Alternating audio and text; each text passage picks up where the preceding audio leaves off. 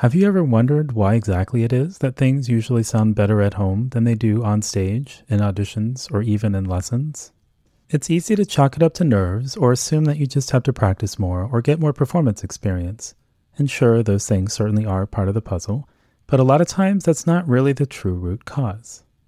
If you've been confused by the inconsistency of your performances, I put together a free 4-minute quiz called the Mental Skills Audit, which will help you pinpoint your mental strengths and weaknesses and figure out what exactly to adjust and tweak in your preparation for more consistently optimal performances. You can take the Mental Skills Audit online at bulletproofmusician.com/MSA. That's MSA for Mental Skills Audit.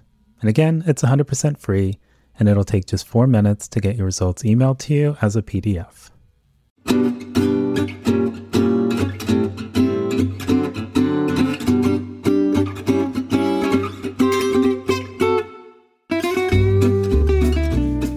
This is Noah Kageyama, and you're listening to the Bulletproof Musician podcast. Every Sunday morning, we'll take a look at a new research-based tip or technique to help you practice more effectively or perform better under pressure. And on the first Sunday of every month, I'll have a guest from the music, sport, or research world who will share their insights on how we can all be a little more awesome in the practice room and on stage. Ever find yourself taking a work or practice break, discover that the new Batman trailer is up, and then excitedly click on it, thinking that it's no big deal? But then the next thing you know, you've gotten sucked down the YouTube rabbit hole and an hour has gone by? And sure, now you know how to get rid of arthritic knee pain in 30 seconds. You've seen footage of the 40 luckiest people caught on camera, nearly 11 minutes of trucks smashing into bridges. Plus, you know how to level up your deadlifting technique with the official deadlift checklist, or turbo boost your TV's internet connection speed. And you know more about how ocean shipping works and why it's broken than you ever cared to.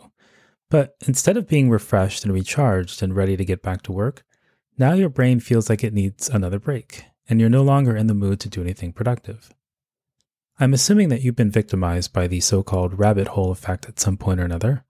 Heck, maybe that's why you're here right now. But what exactly causes this rabbit hole effect? And more importantly, is there a way to avoid getting sucked in? I mean, I suppose the nuclear option is to turn off your phone or ban yourself from the internet entirely for a period of time. But realistically, I don't think any of us are going to go that route. So is there a way to engage a tiny bit without getting sucked in? Or are we fooling ourselves if we try? Kind of like the 1980s era Lay's potato chips ad, which used to say, "Bet you can't eat just one." A pair of researchers designed a series of studies to see if they could learn more about what causes the rabbit hole effect. They had an inkling as to why this might happen and looked at 3 ingredients in particular. The first ingredient was similarity. You know how as soon as you finish watching a video, YouTube suggests other similar videos that you might like? Well, in one of the studies, the researchers set out to see if the perceived similarity of videos is one factor in the rabbit hole equation. They started by having everyone watch a 1-minute National Geographic video about mountain lions, and then a 1-minute video of a science experiment on YouTube.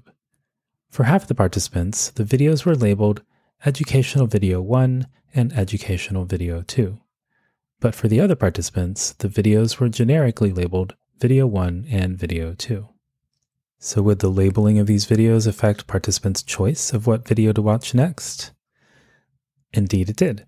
When offered a choice of a educational video about sick remedies or a music video, participants whose previous videos had been categorized as educational videos were 21% more likely to stick with the same theme and watch yet another educational video.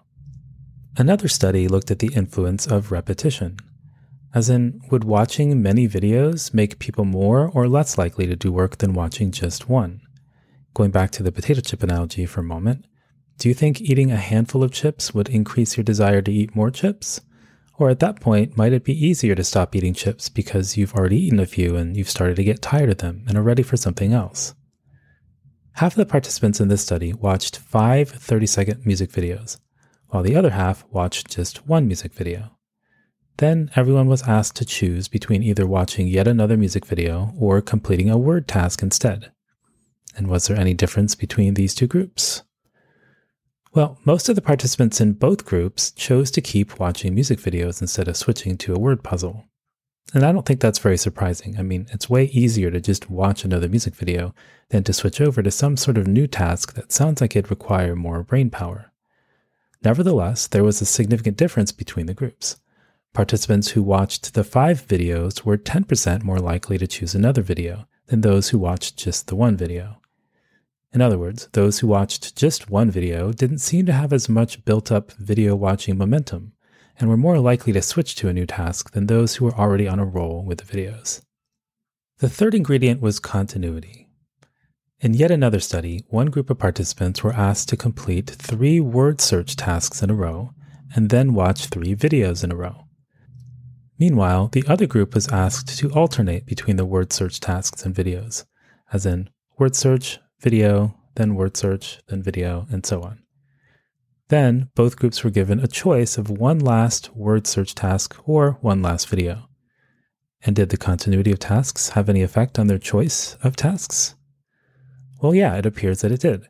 Those who watched videos continuously without interruption were 22% more likely to choose another video than the participants who alternated between the work and play tasks. So all in all, the study suggests that watching similar videos, or photos for that matter, repeatedly and continuously without interruption seems to increase the accessibility of similar media, which is to say that these 3 factors prime us to be more open to consuming related videos and photos because they're more top of mind and feel easier to process than switching tasks to something else. And our brain essentially confuses what's easy to do with what's enjoyable. It's as if this leads to a sort of cognitive momentum. In the same way that when you're 2/3 of the way through a bag of Doritos, it's easier to just keep going and finish off the rest of the bag than to stop, seal up the bag, and go to the fridge to grab a handful of carrot sticks instead. So what can we do to become more resistant to getting sucked down the rabbit hole? Well, the researchers note that one of the best things we can do is to make it a habit to just watch one video on our breaks. Or if you absolutely must watch more than one, to make sure the videos are at least on unrelated topics. Kind of like how if you were to read the first 3 chapters of one book, that would probably make you more likely to get sucked in and have difficulty putting it down than if you were to read the first chapter of 3 different books. One thing that works for me is making liberal use of YouTube's Watch Later button. That way, if I come across a similar video that seems interesting, I can easily save it for later and basically defer the rabbit hole for some other time in the future. Maybe it's just me, but there's something about knowing it's in my queue that makes it easier to move on and to focus on the things that are more important right at this moment. Of course, there are currently 2,621 videos in this queue, and it's not likely that I'll ever watch Cute Puppies Doing Funny Things 2020 or find out what exactly the 6 gadgets under $15 that will make your life easier are, or why 5 Guys gives you so many fries. But it kind of doesn't matter, because it's all there just in case I realize someday that my life just won't be complete until I've seen Big Bird Takes a Lie Detector Test. You can find links to this week's study and other resources at bulletproofmusician.com/blog. And if you found the episode helpful, please share it with a friend or practice buddy who you think might also enjoy experimenting with this during the coming week.